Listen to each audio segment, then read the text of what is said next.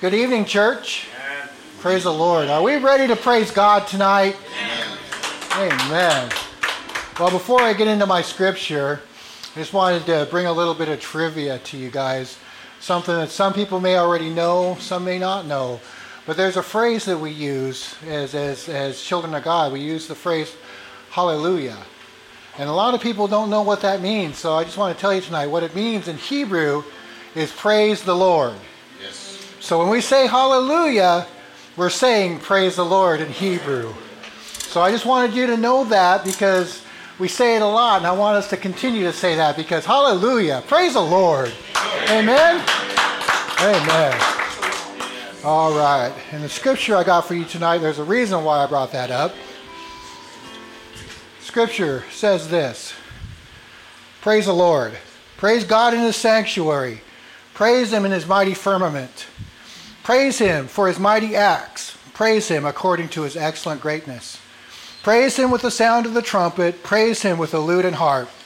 Praise him with the timbrel and dance. Woohoo! Praise him with stringed instruments and flutes. Praise him with loud cymbals. Praise him with clashing cymbals. Let everything that has breath praise the Lord. Praise the Lord. Amen? Amen. All right. Let's stand up. We'll pray, and then we'll get into some praise and worship. All right. Father, we just thank you. We thank you for this wonderful time you've given us to be able to come together and to fellowship and to praise you and to honor you. Lord, we thank you for our lives and for your love. We thank you for everything that you're doing in our lives. Lord, tonight I just pray that you would bless these people, Lord, for showing up and coming together in this place. Lord, I pray for your church tonight, Lord, that they would be strengthened and encouraged. Lord, we see the world and we know the times. Lord, I pray tonight, Lord, that you would just continue to give us every opportunity to tell people about who you are and to share your love, not just in our voices, but in our actions. Lord, tonight I pray for this worship team that you would just bless them and give them the strength, the courage, and the wisdom to bring us into that wonderful place of worship. Lord, tonight I pray for our hearts and minds to be prepared to be focused on you. We thank you, we praise you, and we honor you. We ask all these things in Jesus' name. Amen. Amen. Let's all remain standing as we bring our praises to the Lord tonight.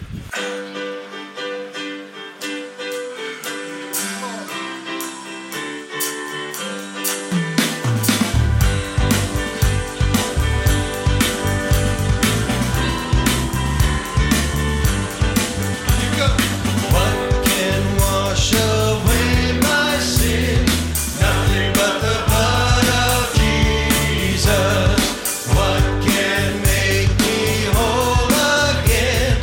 Nothing but the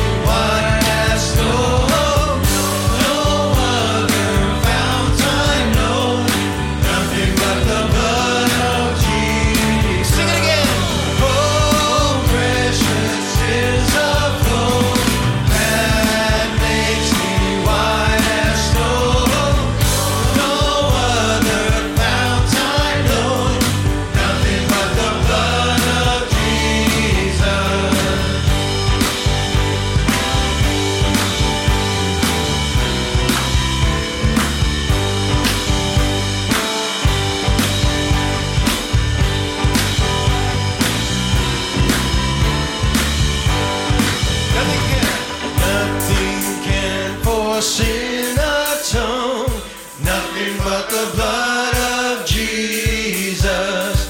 Not of good that I have done, nothing but the blood of Jesus. Oh, precious is the flow that makes me white as snow. No other fount I know, nothing but the blood of Jesus.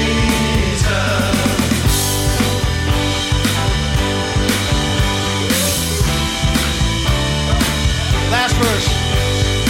This is all my hope and peace, nothing but the blood of Jesus. This is all my righteousness, nothing but the blood of Jesus. Oh, precious is the flow that makes me white as snow. No other fount I know, nothing but the blood of Jesus. Let's sing it again. Oh, precious is the flow that makes me white as snow. No other fount I know, nothing but the blood of Jesus.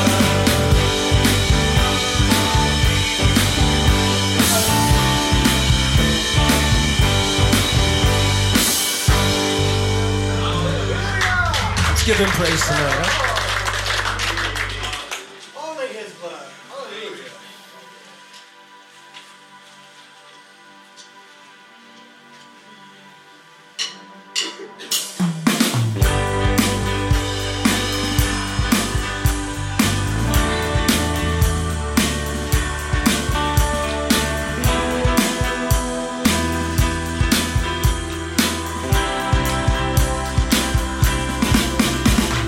Come all you weary, come all you thirsty, come to the well that never runs dry. Drink of the water, come and thirst no more. Come all you sinners, come find his mercy. Come to the table, he will satisfy. Taste of his goodness, find what you're looking for.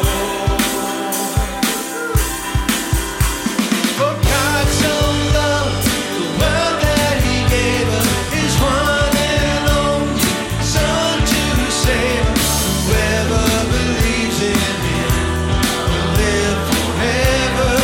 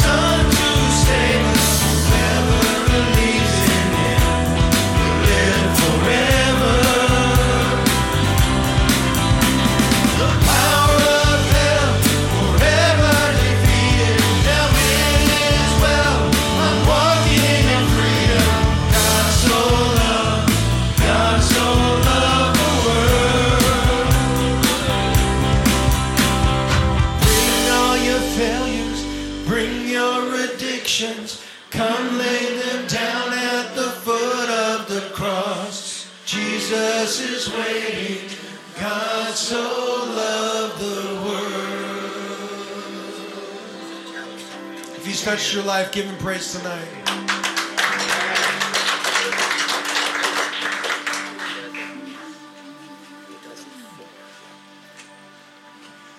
This is the body. This is the blood, broken and poured out for all of us. And in this communion, we share in his love. This is the body. This is the blood.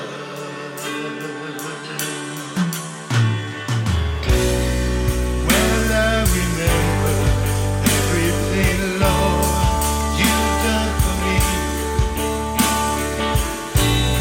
I won't take for granted the sacrifice that set me free. I hunger and thirst for your love. Come fill me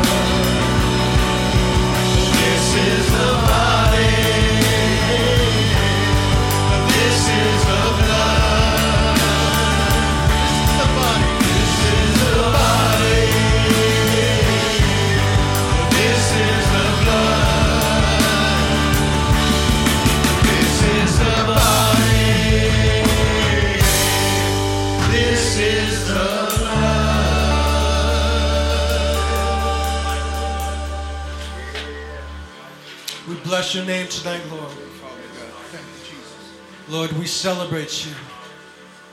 What a sacrifice you made for us, Lord, that you would willingly lay down your life for any of us. And not just any of us, but all of us, Lord. We thank you. We praise you tonight. We lift up your name. He became sin who knew no sin, that we might become his his righteousness, he humbled himself, carried the cross. Love so amazing, love so amazing. Jesus Messiah,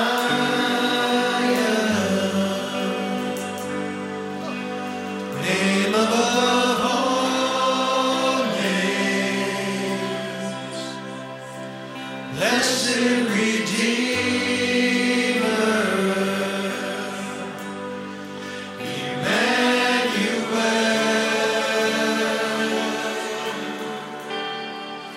the rescue for sinners,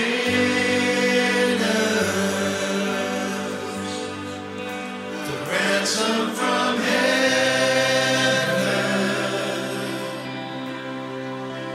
Jesus Messiah,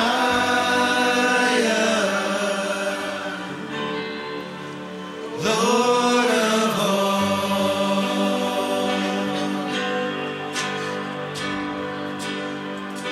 His body the bread, his blood the wine, broken hand poured out, home for love. The whole earth trembled and the veil was torn. Love so amazing,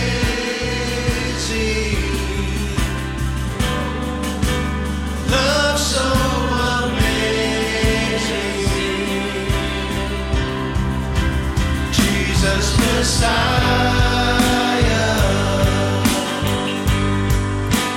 name above all names,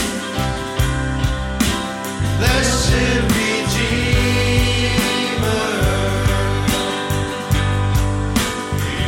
Emmanuel,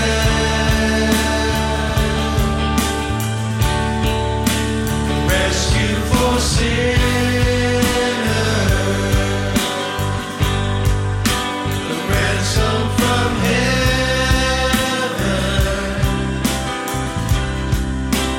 Jesus Messiah,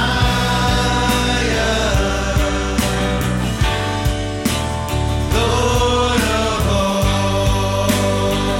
And all our hopes in you, Lord.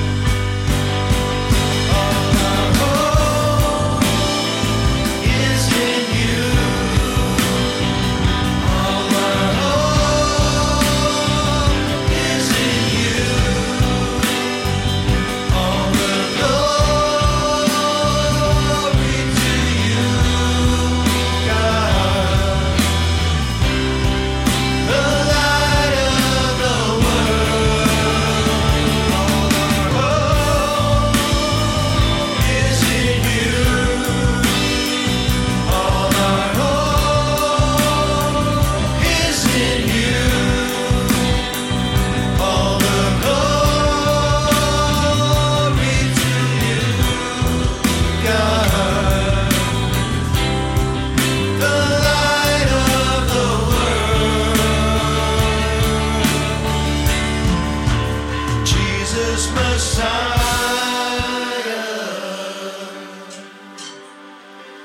name above all names, blessed Redeemer, Emmanuel,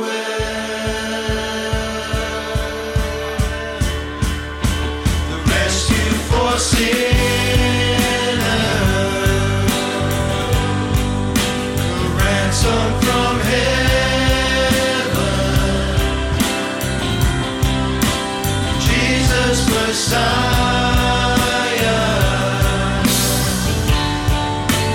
Lord of all. Let's sing that chorus.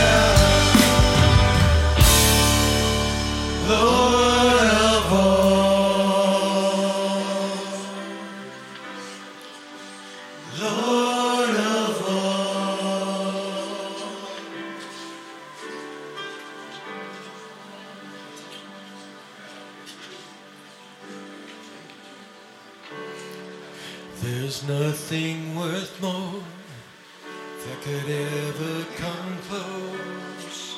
Oh, nothing compares. You're our living hope. Your presence, Lord.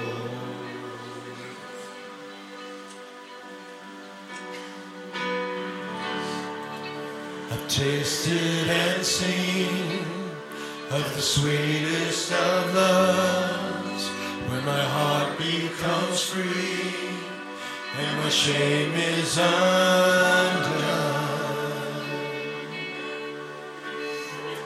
Your presence, Lord.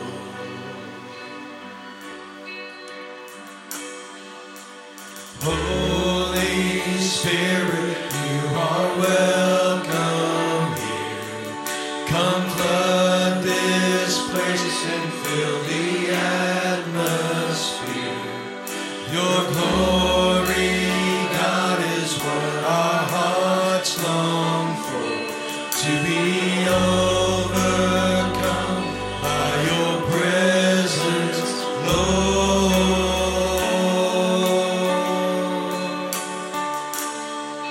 Your presence, Lord. Sing a verse. There's nothing worth more that could ever come close. Nothing can compare. You're our living hope. Your presence, Lord.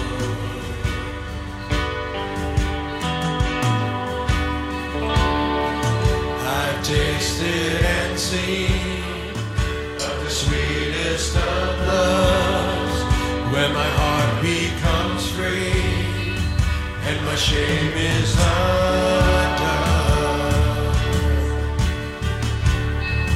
Your presence, Lord.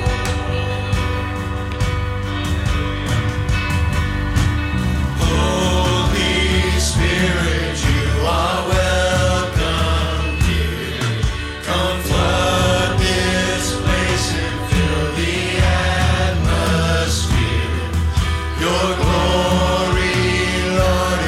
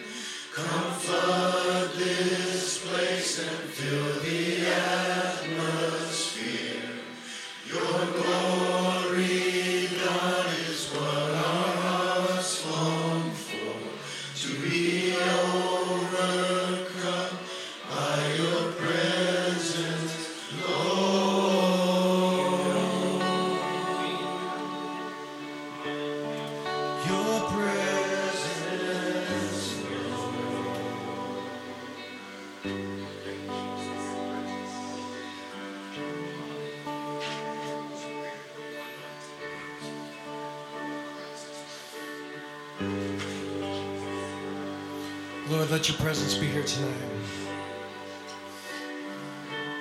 We lift you up. We love you so much.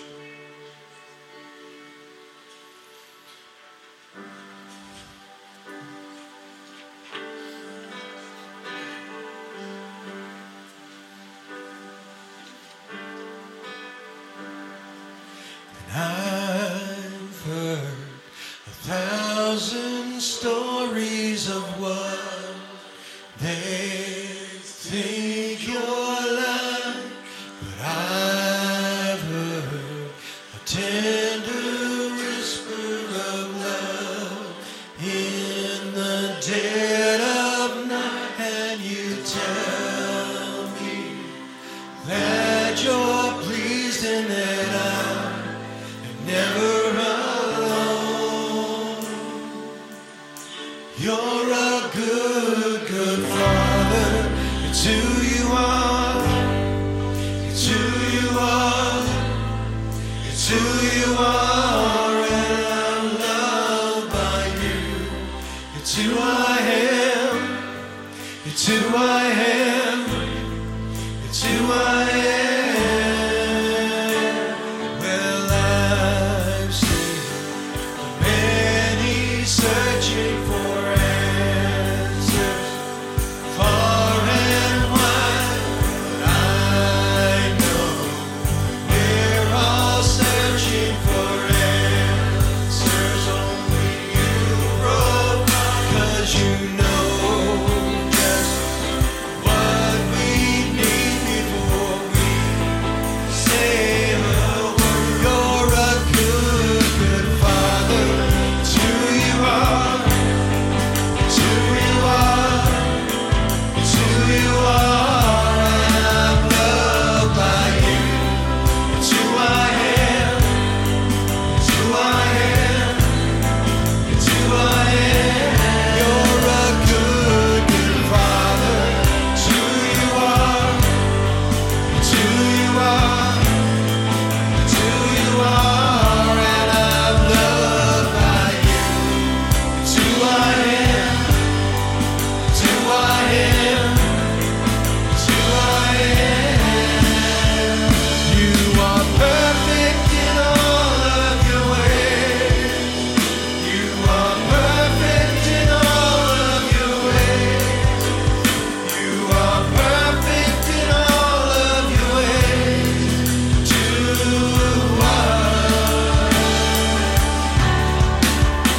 You are perfect in all of your ways. You are perfect in all of your ways. You are perfect in all of your ways.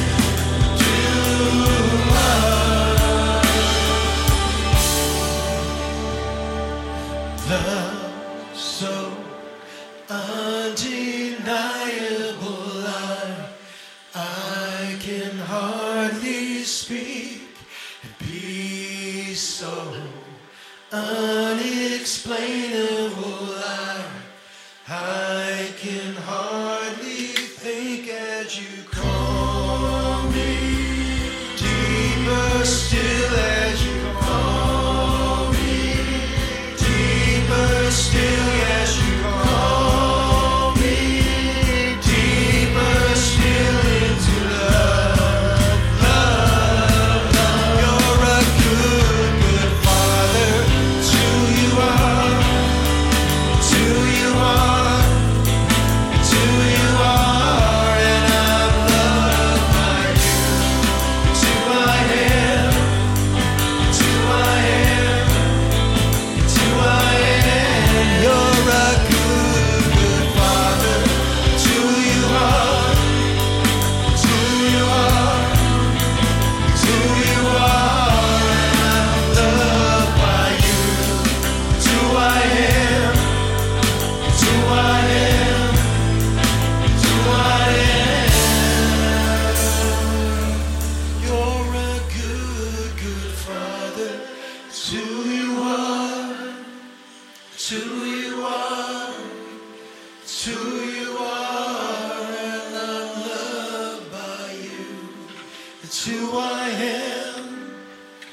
It's who I am.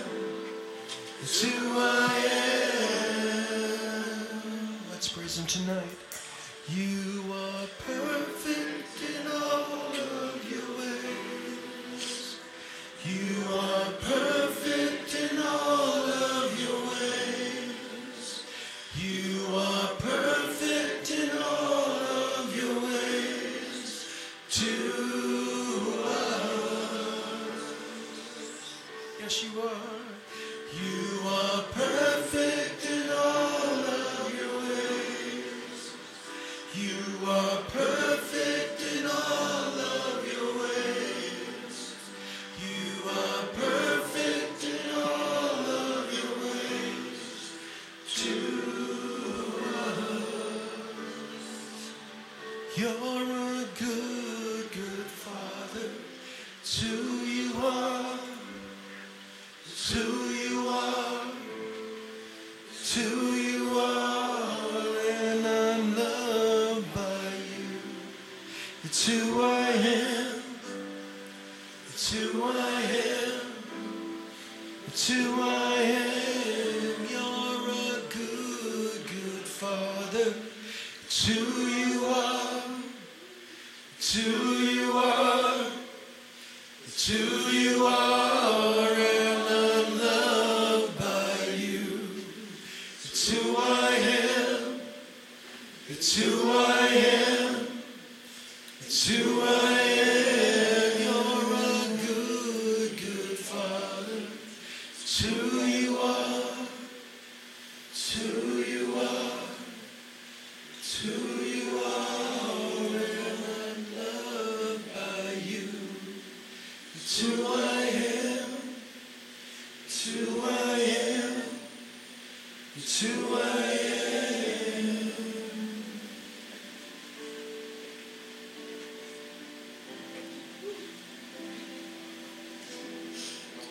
Heavenly Father, thank you so much for everything that you do for us, Lord God.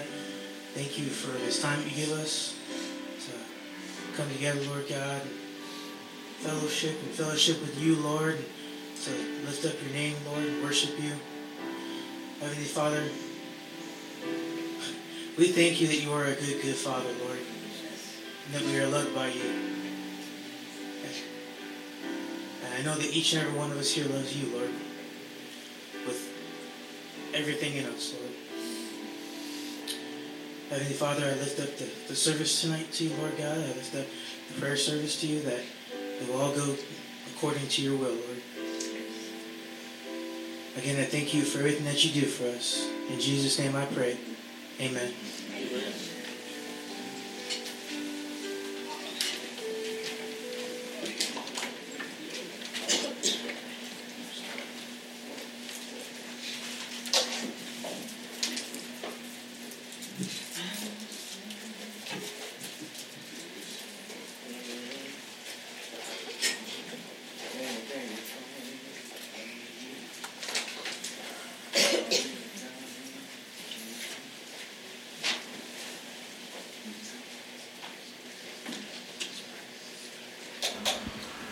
I remember as I first became a believer, I studied the Word and was taught many things. But one of the things that I remember very strongly was that when Israel would go in to conquer someplace by the power of God, they would worship first because they knew they were overcomers. They knew they were going to overcome. So the worship came first because he was worthy of that worship. Amen? Amen. Amen. I love time of praise and worship. So now we're going to have our brother Mark come and bring a prayer. But before he brings a prayer, I have a question for you. Yes, I do, Kevin. I have a question for you. Why did the chimp sell his banana store? He was tired of the monkey business.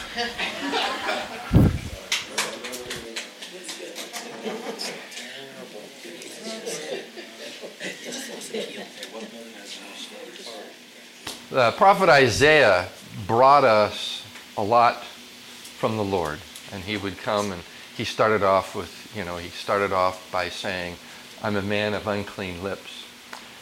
Along about chapter 40, he says this, Do you not know, have you not heard? The everlasting God, the Lord, the creator of the ends of the earth, does not become weary or tired. His understanding is inscrutable. That means you can't examine it. He gives strength to the weary, and to him who lacks might, he increases power. Though youths grow weary and tired, and vigorous young men stumble badly, yet those who wait on the Lord will gain new strength. They will mount up with wings like eagles, and they will run and not get tired. They will walk and not become weary. Amen. We have an amazing God that when we come to him, he does not grow weary of our request. He does not grow faint-hearted at our stumblings, but he increases. He increases our understanding of him. He increases our faith, and he gives us what we need. And tonight we come before that God. We come before him with our praises and with our prayers. And I ask that you would join in now as we go to him in prayer. Father, we come to you as men who stumble. We come to you as men and women who, Father, we get upset and we get discouraged, and sometimes we lash out at our circumstances and those around us. Father, forgive us.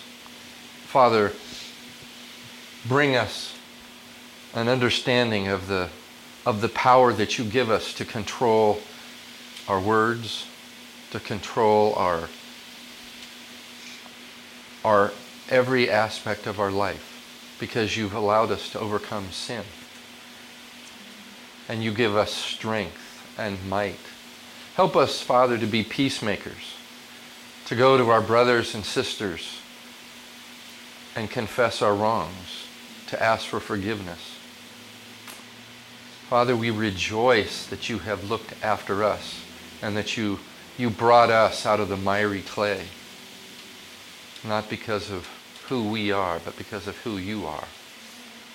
And we just ask, Lord God, that as we prepare our hearts right now, as we prepare to listen to your word, that you would be guiding Sekou and all that he has to bring towards us. We thank you, Father, for the praise reports that we heard earlier. And we ask, Lord God, that you would continue to work in our lives. Give us just another day to proclaim your glory, Lord. We praise you that you are working in the lives of our sons and our daughters, of our parents, of our brothers and sisters. And we ask, Lord, that you would speak to them. We know that you love them more than we do, and that you are inviting those that don't know you, those of our family who don't know you, that you're inviting them to draw near to you. Father, we become weary of doing what is right. Our hearts tug at us to move in a different direction. And we praise you that you give us the strength, that you give us the might through your Spirit to overcome and to continually praise you. And that power is never ending, because you are the everlasting God, the one who holds us in your hands, the one who covers us with your wings. We ask, Lord, that as we think even now, that we look for that goodness that you have poured out on us, and that we would walk in your paths of righteousness, knowing that with your strength we will not be weary. We pray these things in Christ's name. Amen. I remember when I was a young Christian again, there was a pastor that used to come and preach revival at our church every once in a while. And I remember he had this finger that was like 6 feet long. And when he would preach, it was constantly like that, and you felt like he was pointing right at you. But one of the questions he would ask when he would start was, how do you spell revival? And many people would stop and say R-E-V-A. He said, no. He says, this is how you spell revival. P-R-A-Y. Pray. So as we just heard that prayer, I just want to remind you that pray for your brothers and sisters during the week. Pray for one another. It's important that you do that because it brings the hand of God working in their lives as well as in yours. Amen? It also makes you stronger. I know. I try to pray a lot. Anyways, this is the time when we ask our brother Sekou to come and break the bread of life for us. And so before he does, I have a question, Kevin, for everybody and you. So my question is, what do pigs go see when they go to the ballet? Swine Lake. Swine Lake.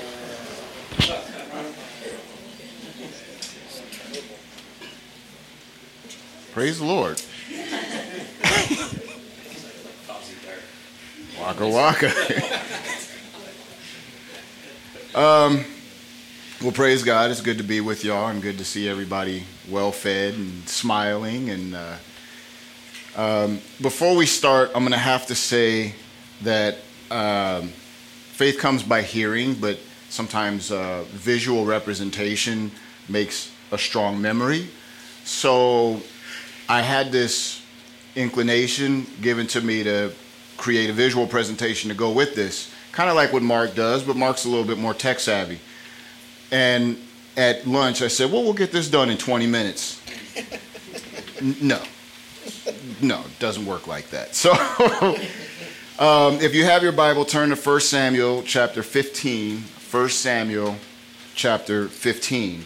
We're going to be reading 14 verses out of 1 Samuel chapter 15, and we're going to be talking about rebellion. Obviously, those of y'all that are seeing the board know the general idea of where this TV show came from, where it usually starts with this bad boy getting in trouble in class, and he has to write, it's a different saying every week. But you see the recurring message, I will not chew bubblegum in class, I will not chew bubblegum in class, I will not chew bubblegum in class. How many of y'all ever had to do that in grade school?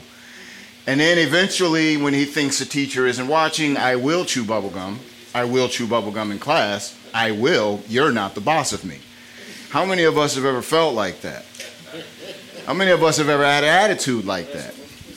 Well, for those of y'all that have, and those of y'all that did not want to admit that you have, today we're going to be talking about rebellion.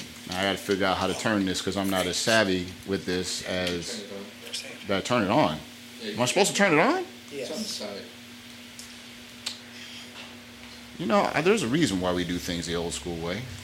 You'll have to show me how to turn this on. You're not the boss of me.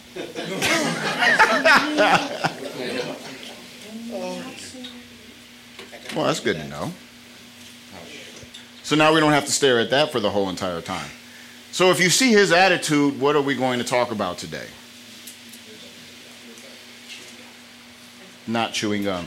And definitely don't do that in here if you don't want or upset with you.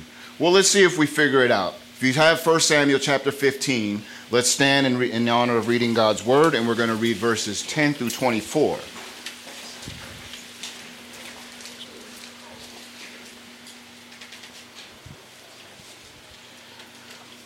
The word of the Lord reads, Now the word of the Lord came to Samuel, saying, I greatly regret that I have set up Saul as king, for he has turned back from following me, and has not performed my commandments.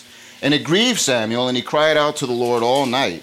So when Samuel rose early in the morning to meet Saul, it was told Samuel, saying, Saul went to Carmel, and indeed he set up a monument for himself, and he has gone on around, passed by, and gone down to Gilgal. Then Samuel said to the Lord, Then Samuel went to Saul, and Saul said to him, Blessed are you of the Lord. I have performed the commandment of the Lord. But Samuel said, What then is this bleating of sheep in my ears, and the lowing of oxen which I hear?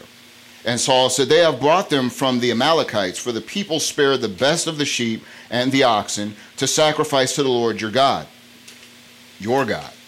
And the rest we have utterly destroyed. Then Samuel said to Saul, Be quiet, and I will tell you what the Lord said to me last night. And he said, Speak on.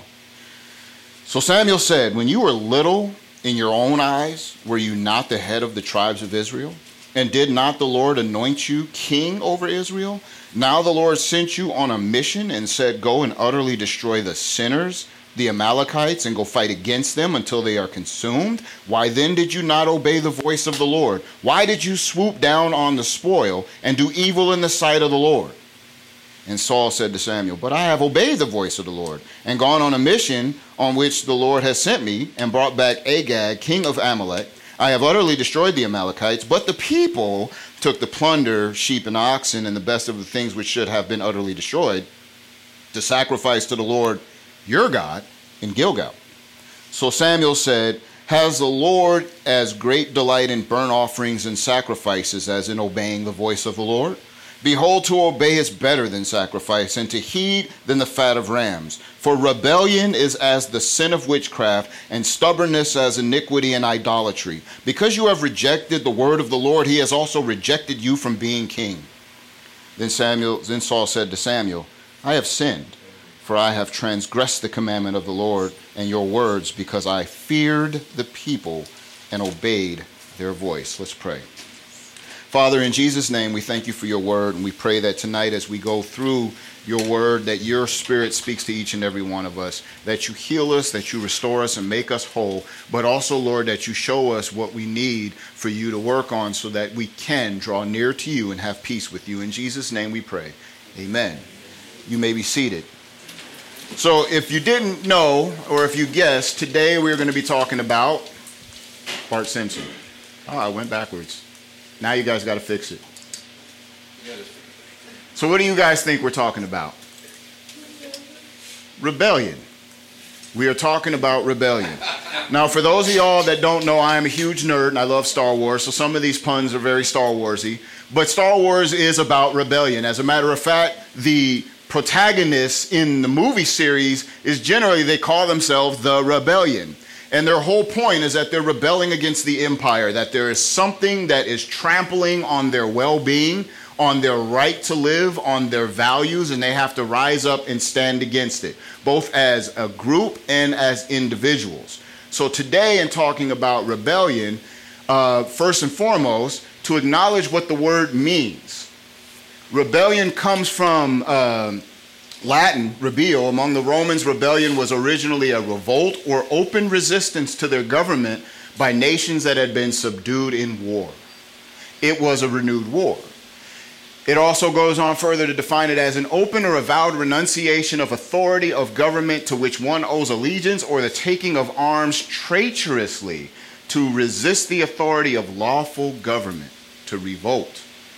Number two, open resistance to lawful authority. Rebels are rebelling against a perceived evidence of an empirical rule. In other words, they are battling with something they think is not right. Whether or not it is right or not, it is their perception of it, therefore they are battling against it. Yes, and if you see all the different names in the hand, that is pretty much, if you ever think like, I got to defeat, I got to depose, I got to disavow, all that is rebellious song.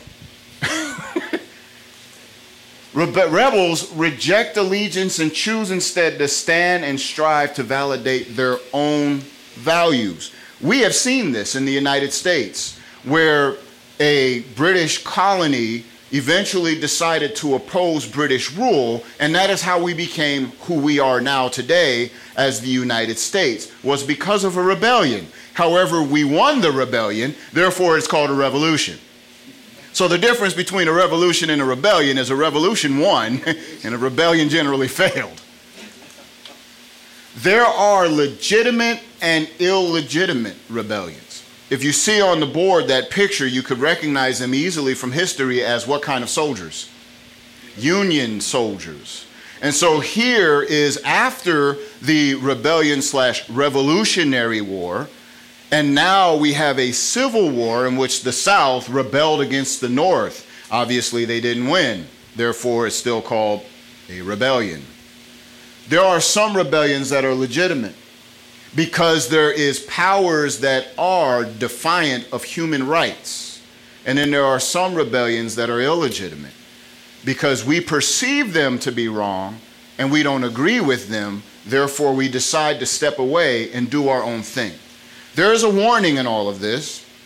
Jeremiah 17:9 says, the heart is deceitful above all things and desperately wicked. Who can know it? So the first thing you want to do before you say, I'm going to rebel against whatever it is a heart check. Is to make sure, is this pride and ego, or is this a righteous or legitimate cause? And I want to draw your attention to two words. Number one, deceitful is the Hebrew word akobe. It means annul. In other words, something that swells up. Something that swells up. We call that pride. This desperately wicked is the word anash, which is to be frail or feeble. Can you imagine? You guys seen those Gold's Gym people, especially, the diehard ones, and they only show you from the belly up. They're all swole and, but they got these little chicken legs.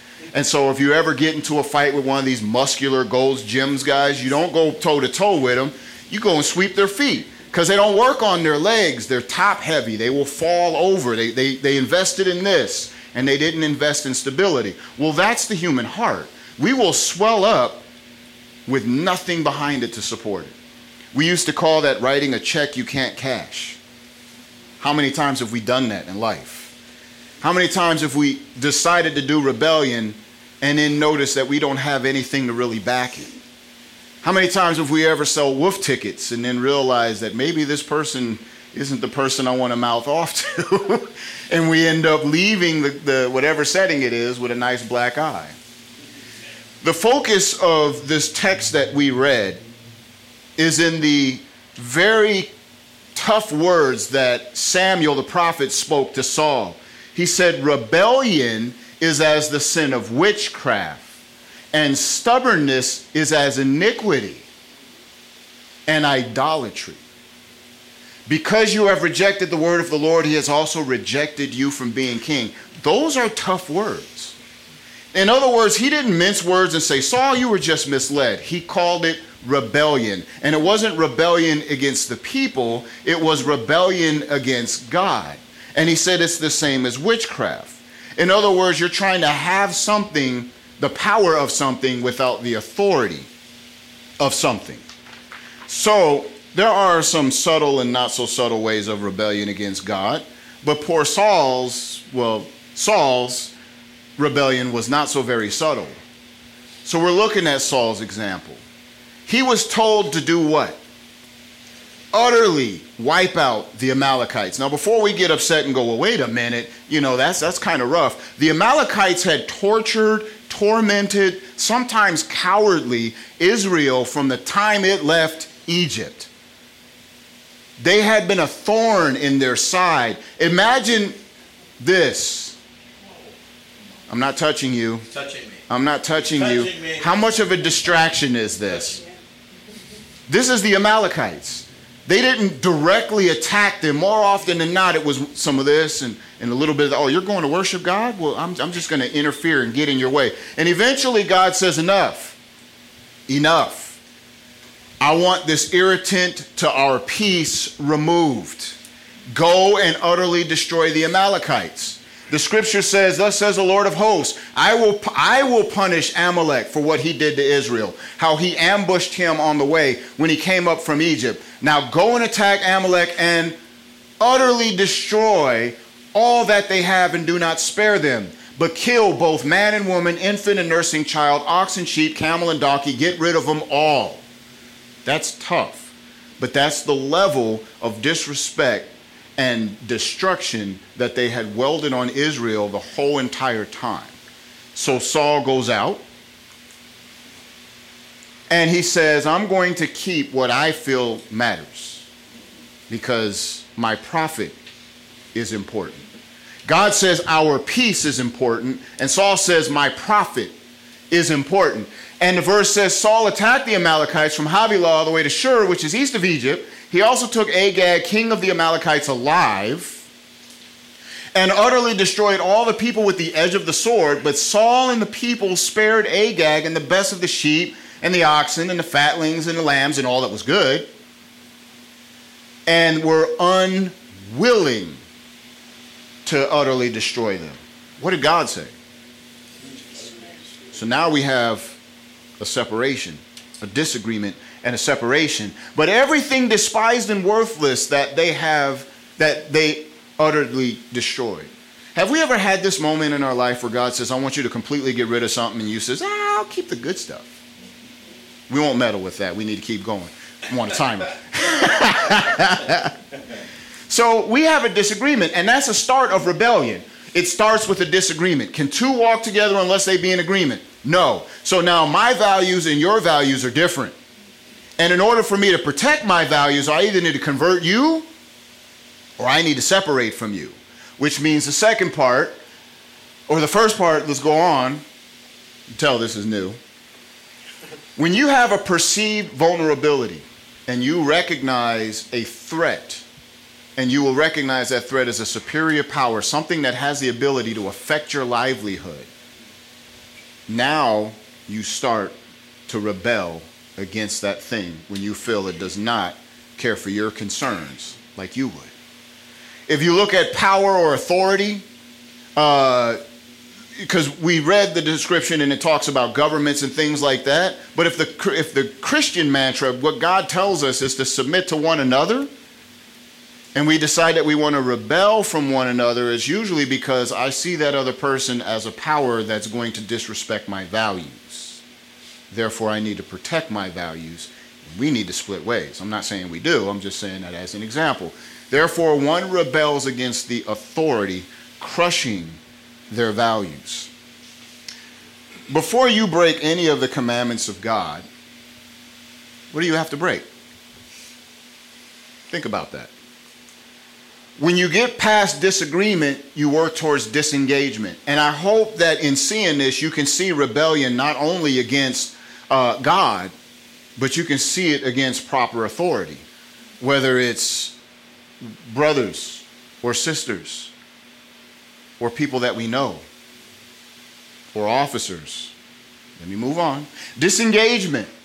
Attitudes and actions of separation. You start to distance yourself from that which you don't agree with. Then leads to defending your values against something that you think is going to attack them. And then you finally get from the point of defending to offending, to going after that thing which is coming after you. How many of y'all have an answer to this question? Before you break any commandment, you have to break the first commandment. And the first commandment is what? Thou shalt have no other gods before me.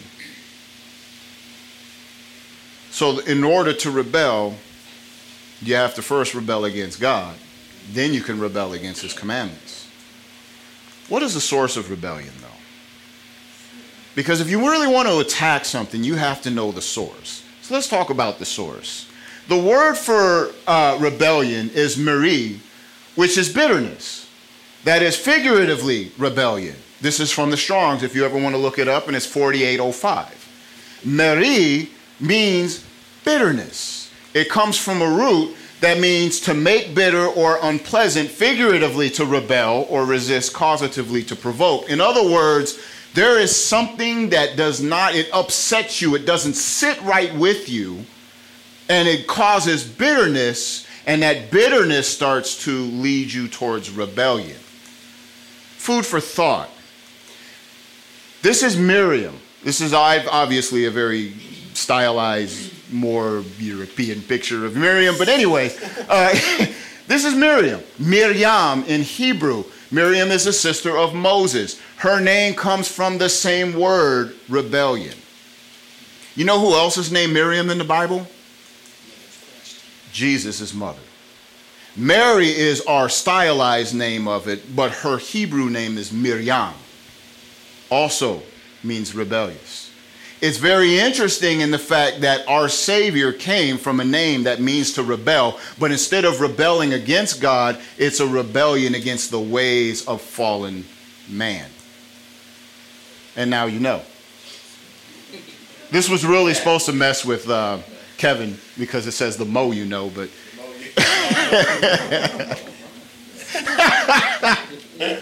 I got to have some fun with it because this can be a heavy subject. Bitterness fuels rebellion. and is the antithesis of surrender, of submission, and unity. I know we have fathers and sons in here and parents and children in here right now, parents and grown children. Let me make that clear in case we have people that are listening online going, wait a minute. But think about it. When we as kids are bitter against our parents because we don't like what they're telling us to do, what do we usually end up doing? My dad, when I was younger, if you don't like my rules, you can leave. Bye. I would rather spend nights, not homeless, but in an uninsulated attic in the middle of December and January in Minneapolis, Minnesota, than go home to what I felt was a tyrant. Now, was he a tyrant, or was he a man just stressed out with two very rebellious and tough, rambunctious kids that he was taking care of on his own? We perceived that our dad was a tyrant. I'm sorry, Anthony. I'm sorry. Because look, the two people with parents here are like, Amen. But we can be real in here. So bitterness fuels that. When you want to rebel against something, check the attitude that's behind it and see if it's not bitterness. If it's not bitterness. This thing to fast forward. You know those commercials, if you take this, if for symptoms of this, that. Well, bitterness symptoms include moods like being annoyed, disappointed, irritable, and you can feel hurt, angry, distrustful, resentful. And the actions include passive-aggressive behavior, hostility, being withdrawn, running away to Mustafar. Some of you guys are going, what is Mustafar? It's a place where somebody lost their right mind and became a very dark individual. So anyways, we're not really talking about rebellion. We're talking about bitterness. Look, 30% of the congregation is like, we know who that is, and the rest are going, I don't get it. And now that I think about it, because Anthony is supposed to watch this movie with his parents, so I'm sorry, but that is Anakin Skywalker before he became Darth Vader. Saul's reason for rebellion was to please the people that were around him and to protect his image. This is a conundrum that he's in, because it's never real. My brother is DJ Ruthless Ramsey. I consider him a legend. Most people consider him a legend. And that's great because, he has to live up to that.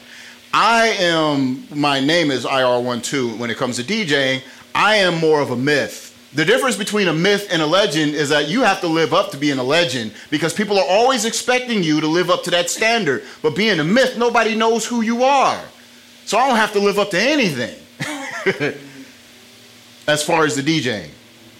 But Saul was head and shoulders above all the people that were around him. He had to live up to that image, and he considered himself little. This is what Samuel is telling him. But yet he, before he was king, was considered a leader among the people. And now he is king, but now he has to live up to an image. Saul's root of bitterness is that his image is an idol that denies himself from being who he really is.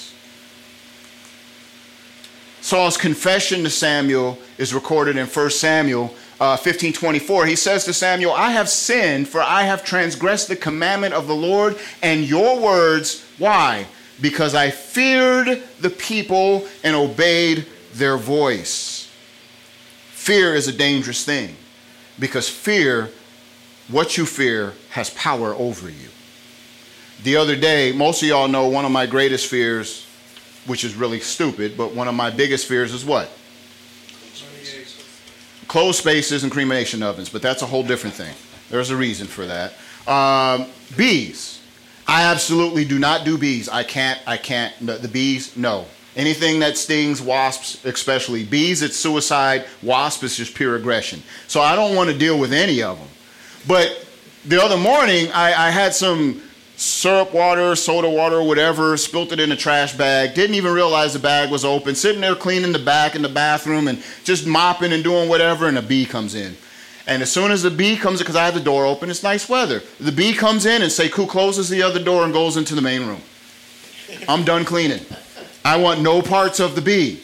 And then I go back to look to see if he's gone, And lo and behold, he's got company. Now I'm really upset because I'm like, oh, come on now, I got things to do.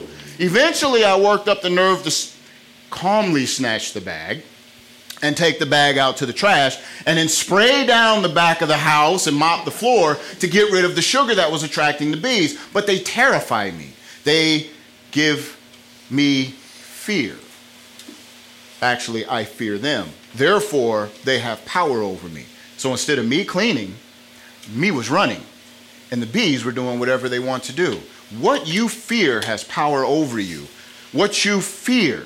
And the difference is, do you fear God from the standpoint of reverencing him as the awesome power in your life, but by the same token, he is caring for you? Or do you fear that God is trying to take things away from you and not let you have any fun? Who do we fear? Or what do we reference? And whose values do we choose to uphold? Hebrews 12, 14, and 15 says, pursue peace with all people and holiness, without which no one will see the Lord. Looking carefully lest anyone fall short of the grace of God, lest any root of bitterness springing up cause trouble, and by this many become defiled. It's the attitude that the writer is warning about.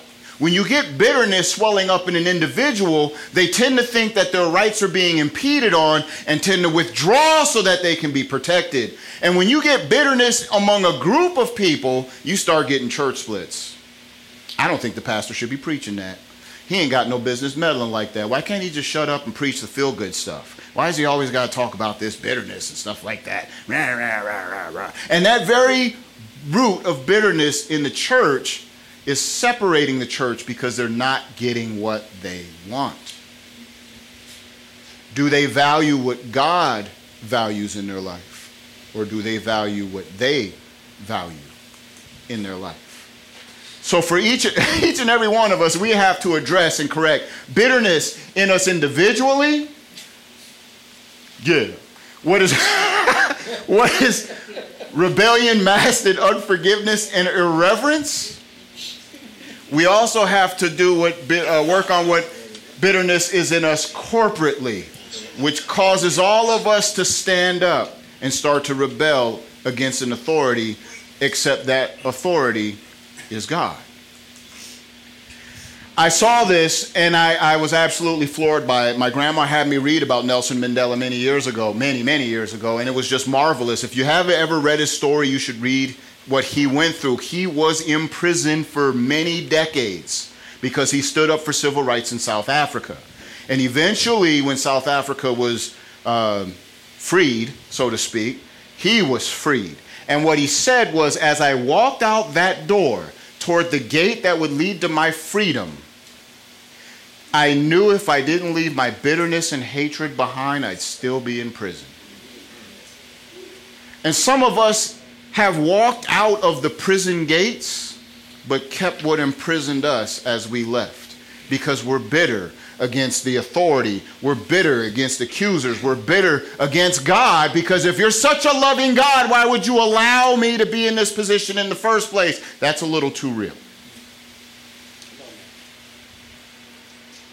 And the devil absolutely loves that, because he can water that bitterness and come with those stupid questions. Hath God said, thou shalt not? If you be the Son of God, you should be able to do what you want. Does that sound familiar? What is the remedy then? How do we, and we only touched the surface on it, but how do we start eliminating bitterness in our life? First and foremost is to address it and not to cover it up and act like, well, I'm just grumpy. No, I'm just angry. I'm just moody right now. No, you're bitter. Amon, a good friend of mine, when my daughter was going through a situation in California, I was locked up. It's helpless to do anything with your kids, and you love your kids, when you are locked up. No matter what the reasons are, you can ignore, oh, it's my fault, whatever the case, but no, all you know is in that moment, my kids are in trouble. And so I get this call that my daughter is picked up in California What she was picked up in was pretty bad, but the situation resulted in a lot of arrests and her being returned home, and she was only 14 years old. I hear this in prison, and I am freaking out. I'm walking around the track just, I want to blow up California, and if you're ever from California, I apologize. But I was on one that day. I want to blow up California. I want to drop it off. I understand what Keenan Mayer or whatever his name is when he sang that song about California. I completely understood that. Don't ever look that song up. It's bad. And so we're walking around the track. Some good brothers are letting me vent. One brother is very quiet. And we go around the track a couple times, and Amon finally speaks up. In his Amon way, for those of y'all that know him, hey, you better do something about that bitterness. That's the only thing he said while we were walking around the track. He was supportive, but he did not let the bitterness slide. Because if I allowed that to fester, that would have become dangerous. Because I'm sitting at a table with black people. You know how many white pimps I ever saw when I was in prison? 0. You know how many Mexican pimps I ever saw? 0. Any Native American pimps? 0. You know where they all sat? At my table. They were part of the problem that my daughter was wrapped up in. So I got to hear them talk, and I'm just like, I'd kill every single one of them. But then I'd be doing more time. If I could only hide the bodies. And they don't allow us to have trunks in prison. And that's not even healthy thinking. I needed a remedy. Number one, I needed to repent and reunite with God and submit that he knows his ways are above my ways, his thoughts are above my thoughts, and that he is a good, good father. And I need to turn from my stinking thinking and be reunited to his. Repentance places our Father's truth and values as priority. If he says this is wrong, it is wrong. Most people think that I have to not like something in order to repent. God didn't say if you don't like it, then call it bad. He said call it sin. We'll deal with the liking later. Call it sin. Most people will not repent from certain problems because they think, I still like it, therefore I'm not really repenting. Repenting is confessing along with God that this is sin. He says, confess that it is sin, acknowledge that it is sin, even if you like it, and then we'll deal with the liking. But start recognizing truth first. Then you have to change your focus and challenge the messages that you're hearing. We're doing a women's meeting once a month here for the women that are supporting the guys. Most of y'all knew about it, some of y'all don't. But it's a chance because guys are often in the forefront, especially in this situation. They get all the attention. And most of the wives, mothers, sisters, friends, or whatever, are usually in the background. When it comes to probation, they're in the background. When it comes to their own families, they're in the background. And so now the women who are supportive of the guys here meet and kick me out the house. And one of the concerns that I had, which I said that the mission is much bigger than the concern. But one of the concerns that I have oftentimes, and I've seen this before in churches where they're more shallow, like one I used to preach in, and they didn't really think that this would be a problem, and next thing you know it's a problem, is that misery loves company. Misery loves company. So if you get one person kvetching and crying and hollering about, kvetching is a Yiddish word for complaining, crying about how bad it is, then usually everybody else will start talking about how bad it is, and next thing you know everybody starts hating their husbands or hating their wives. But the goal was to bring people together to support one another and to realize that they have challenges, but they can work through and understand what challenges each and every one is going through. But that's not just a woman issue, because men are some of the biggest crybabies I have ever seen. Women are just more clever about it, but men are just blatant. Just, oh man, I'm angry, man, all miserable looking and all that, you know, and then they want to fight and all that, and it's just more separation. Instead of covering and dealing with what is really going on, I'm just bitter. And I need to turn to God and repent of my bitterness. 1 John 1 through 4, beloved, do not believe every spirit, but test the spirits, whether they are of God, because many false prophets have gone out into the world. By this you know the Spirit of God. Every spirit that confesses that Jesus Christ has come in the flesh is of God. And every spirit that does not confess that Jesus Christ has come in the flesh is not of God. And this is the spirit of Antichrist, which you have heard was coming and now is already in the world. You are of God, little children, and have overcome them, because he who is in you is greater than he who is in the world. When you get your mind back focused, it's not the world is crushing little me, because now you realize that he who is in you is bigger than the world. So that does not make you a little you anymore.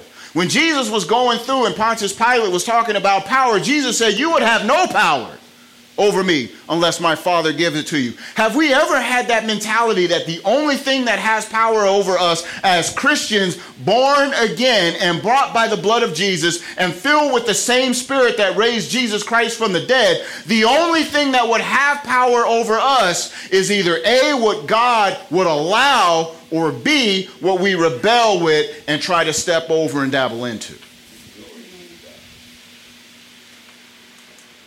The second thing is to receive and remember the goodness of God. We just sang he's a good, good Father. It's that reminder of that. To remember, wait a minute, I serve a good God. Yet while we were sinners, herein is the love of God manifested. Christ died for us while we were sinners. Not, I got to make myself good and he'll accept me. He doesn't want that. He was good to us while we were sinners. What makes you think his goodness would stop while you're a saint? We have to remember who our Father is, what his testimony is. Exodus 34:6, this is the Lord speaking to Moses. He passed before him, Moses, and proclaimed, the Lord God, merciful and gracious, long-suffering and abounding. That's overflowing in goodness and truth. The reason why I put this in Hebrew is to remind me, the Lord is not a title. Lord can be a title, but God is a title. El means stronger. Adonai is a title. It means Lord. But when it comes to that's his name. Yahweh. He said his name. To indicate that I'm not coming to you like when I used to work at a certain company, I would have to work with people as a manager. Therefore, when I came to deal with you, it was as a manager. There was a title involved. God said, this is who I am. This is who I am. And all of the things that come after who I am, and abounding in goodness and truth, is what came out of his own mouth. What is our testimony? Psalm 34 verses 4 and 9, I sought the Lord and he heard me and delivered me from all my fears. They looked to him and were radiant, and their faces were not ashamed. This poor man, not this rich man, this poor man. I have no ability to get myself out. I have no ability to make myself right. I have no ability to shine myself up and make myself presentable. My righteousness doesn't come from my works. My righteousness was given to me by Christ Jesus when he took away my sins. This poor man cried out, and the Lord heard him and saved him out of all of his troubles. The angel of the Lord encamps around all those who fear him, him and delivers them. Oh, y'all read it. Taste and see that the Lord is good. Blessed is the man who trusts in him. Sometimes we got to remember what God tastes like. The other day, I'm going to tell on myself, but the other day, look, I stopped eating cheesecake for months. Been trying to cut pounds and get lighter. And then the other day, man, I had a piece of cheesecake. It was like the best thing since sliced bread. I tore it up. I forgot what cheesecake tastes like. Oh my goodness. It's like, what was I doing to myself to torture myself? I mean, I love tres leches cake, but cheesecake, come on now. It's just cholesterol and fat and just heavy. And you drink it with a cup of coffee and it's just like, oh. The only hallelujah we got today was over cheesecake. Wow. How many times have we went back and remembered that God is good? We often get caught up in what God is trying to take away from us. What do you mean I can't fornicate? What do you mean I can't shack up? What do you mean I can't rob people? What do you mean I can't do this, that, and the other? And we keep forgetting the fact that, you know, when I wasn't fornicating or shacking up or robbing or stealing from people, life was actually pretty good and peaceful. It's like the children of Israel. Oh, that we went back to Egypt and had our leeks and melons and all that. And slavery! But we had food. And slavery! Oh, we had it so wonderful. We were beaten! They don't remember those parts. Just like we don't. We have to then release what we have given power that gets us bitter. We have to forgive and trust our Father. We cannot give bitterness fertile soil to grow in. That's dangerous. I would not do you any good if I ignored the bitterness that I saw and didn't help you try to get rid of that acidic soil so that good ground could be planted in your heart.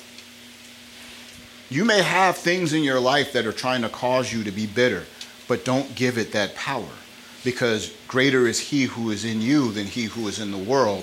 And if you start going back to God and fearing him and recognizing his power, and stop giving power to those things that are trying to talk to your bitterness,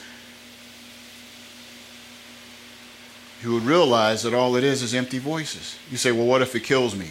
The only thing it can do is destroy the body. It can't kill who you are, and nothing can take you out of the hands of Christ. Ephesians chapter 4, verses 31, verses 32. Let all bitterness, wrath, anger, clamor, and evil speaking be put away from you, with all malice. And be kind to one another, Blake. Stop torturing people on road trips. Tender-hearted, which means I probably shouldn't snap back at you for torturing me on road trips and calling me old. Forgiving one another. So I forgive you for calling me old. Even as God in Christ forgave you. I'm being lighthearted about that part, but guess what? How many times have we harbored unforgiveness because we just don't want, and that unforgiveness turns around and just stirs up bitterness and anger, and it's a poison that is killing us.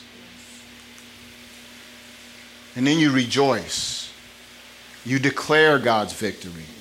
You start proclaiming how good he is. You start hallelujahing, where I don't think that's the appropriate term, but hallelujahing wherever you go. You start declaring that God is good, despite what's going on, despite the circumstances, and even despite how you feel, because none of that changes the truth.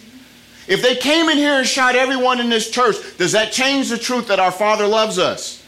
If they came in here and locked us up and persecuted us, does it change the truth that our Father loves us? If I wake up with an upset stomach because I ate too much cheesecake and I say, I ain't feeling going to church today, does that change how good God is?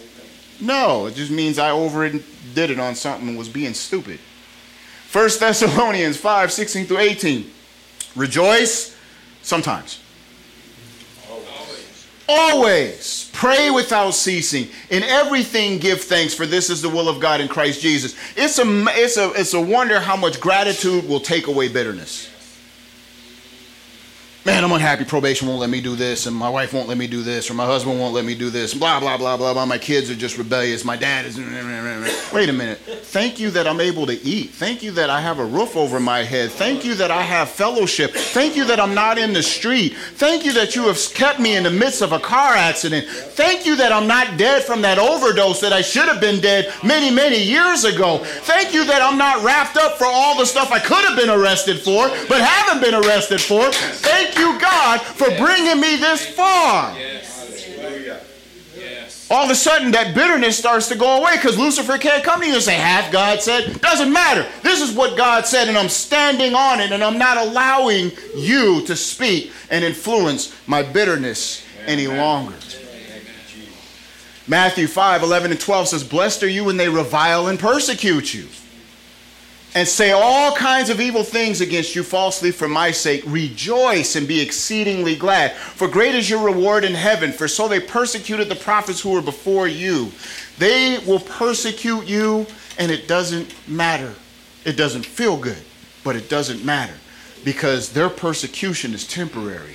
But your name is written in the Lamb's Book of Life. Hallelujah. And when you realize that, like, look, this may not feel good right now, but all you're doing is helping me to eternity, where it's going to feel great the whole entire time. So do what you can do, but you have no power over me to turn my eyes away from God. Thank you, Jesus. Stephen did have this very same testimony. Oh, you're going to stone me for what I have to tell you the truth. You know what? I'm going to look up to heaven instead of the people that are stoning me and say, thank you, Father, for you have always heard me, and do not lay this to their charge. There was recognition and there was forgiveness, and while they were stoning him, he said, you are only doing nothing but sending me on. Bitterness robs us of experiencing the fullness of the peace that we have with God. It robs us of experiencing the fullness of peace. And we've grown to just accept it and allow it to fester in our life, but it is robbing you of walking in the peace that you have with God. And so I urge you today to not give bitterness authority, to not give those voices authority, to not allow them to continually speak into your life, but to continue to declare the truth of God's word and what not only he has said, but also what he has said concerning you, what he has spoken over you. And when you or the world or the flesh or the devil try to come in and say something that is contrary to that, rebuke that in the name of Jesus and go back to speaking the truth of what God has said over you. And stand in the peace that he has given you. Let's pray. Father, in Jesus' name, we thank you for your peace, your goodness, your love, your mercy, and just how you are towards each and every one of us. Lord, help us to give over our bitterness to you and receive the sweetness of your goodness and the sweetness of your peace. We thank you for what you bring into our lives, bad and good, because it only makes us stronger and helps us to understand your grace and goodness and glory that much more so. So, Father, help us on this road that we learn to release what holds us bound, and we learn to receive the peace, love, and joy that you have for us through your Holy Spirit. And we pray this in Jesus' name. Amen. We're getting ready to do communion. And after communion, for those who are willing, who has the papers? Blake has, I believe it's Blake, has papers so that we have a nice fire outside burning. You don't have to do this. And doing this doesn't make it miraculous. It's just a signpost. In other words, like when they crossed the Jordan River and went into the Promised Land, they left 12 stones in the middle of the Jordan River. It wasn't magical. It was just a signpost in their life. We crossed over and we left a memento. And so today after service, I'm encouraging you that if there is something that is bothering you, causing bitterness, and you are ready to let it go, to write it on a piece of paper, to say a prayer over it. Lord, I want to let this go and remove this bitterness in my life, and take it outside to that fire that Art has going and toss it into the flames. And let this day be a day for you, if you choose to take advantage of that, to say, today, I may not be 100% there, but today I am working on releasing that which holds me bound in bitterness. When we take communion, we are remembering the body and blood of our Lord Jesus Christ, who loved us to die for us, and we didn't even show him the respect of him dying for us in the process. I'm trying to find which one it is.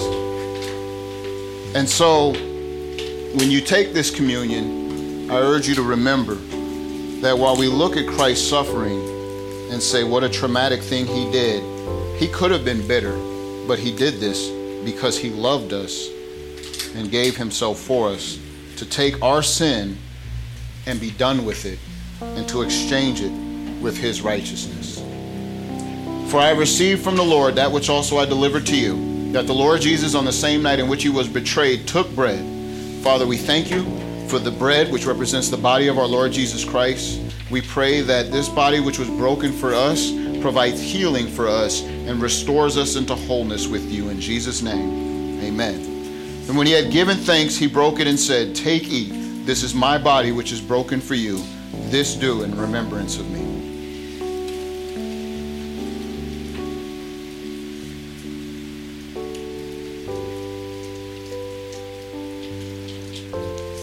Father, we thank you for the blood of Jesus Christ shed for our redemption, our restoration. We thank you for the blood that removes sin and provides life. We thank you in Jesus' name. Amen. In the same manner, he also took the cup after supper, saying, "This cup is a new covenant in my blood. This do as often as you drink it in remembrance of me." The Bible says, "For often as you eat this bread and drink this cup, you do proclaim the Lord's death till he comes. And as often as we get up and rise from this table, we show his life to all those we come in contact with." Would you all stand as we do the benediction? Blake will have the papers and we'll leave some up here. You don't have to write a book. You don't even have to write something intelligible. God can understand what's on your heart and what you're trying to communicate. It's just the action of saying, "This, Lord, I want to remove this from my life." And I release it and I let it go and I receive your peace. I will be out there to pray with whoever wants to pray as we burn away these things which cause bitterness and interfere with our peace with our Father. Would you all lift your hands for the benediction? Now may the God of peace, who brought up our Lord Jesus from the dead, that great shepherd of the sheep, through the blood of the everlasting covenant, make you complete in every good work to do his will, working in you what is well-pleasing in his sight, through Jesus Christ, to whom be glory forever and ever. Let the church say, amen, and God bless you.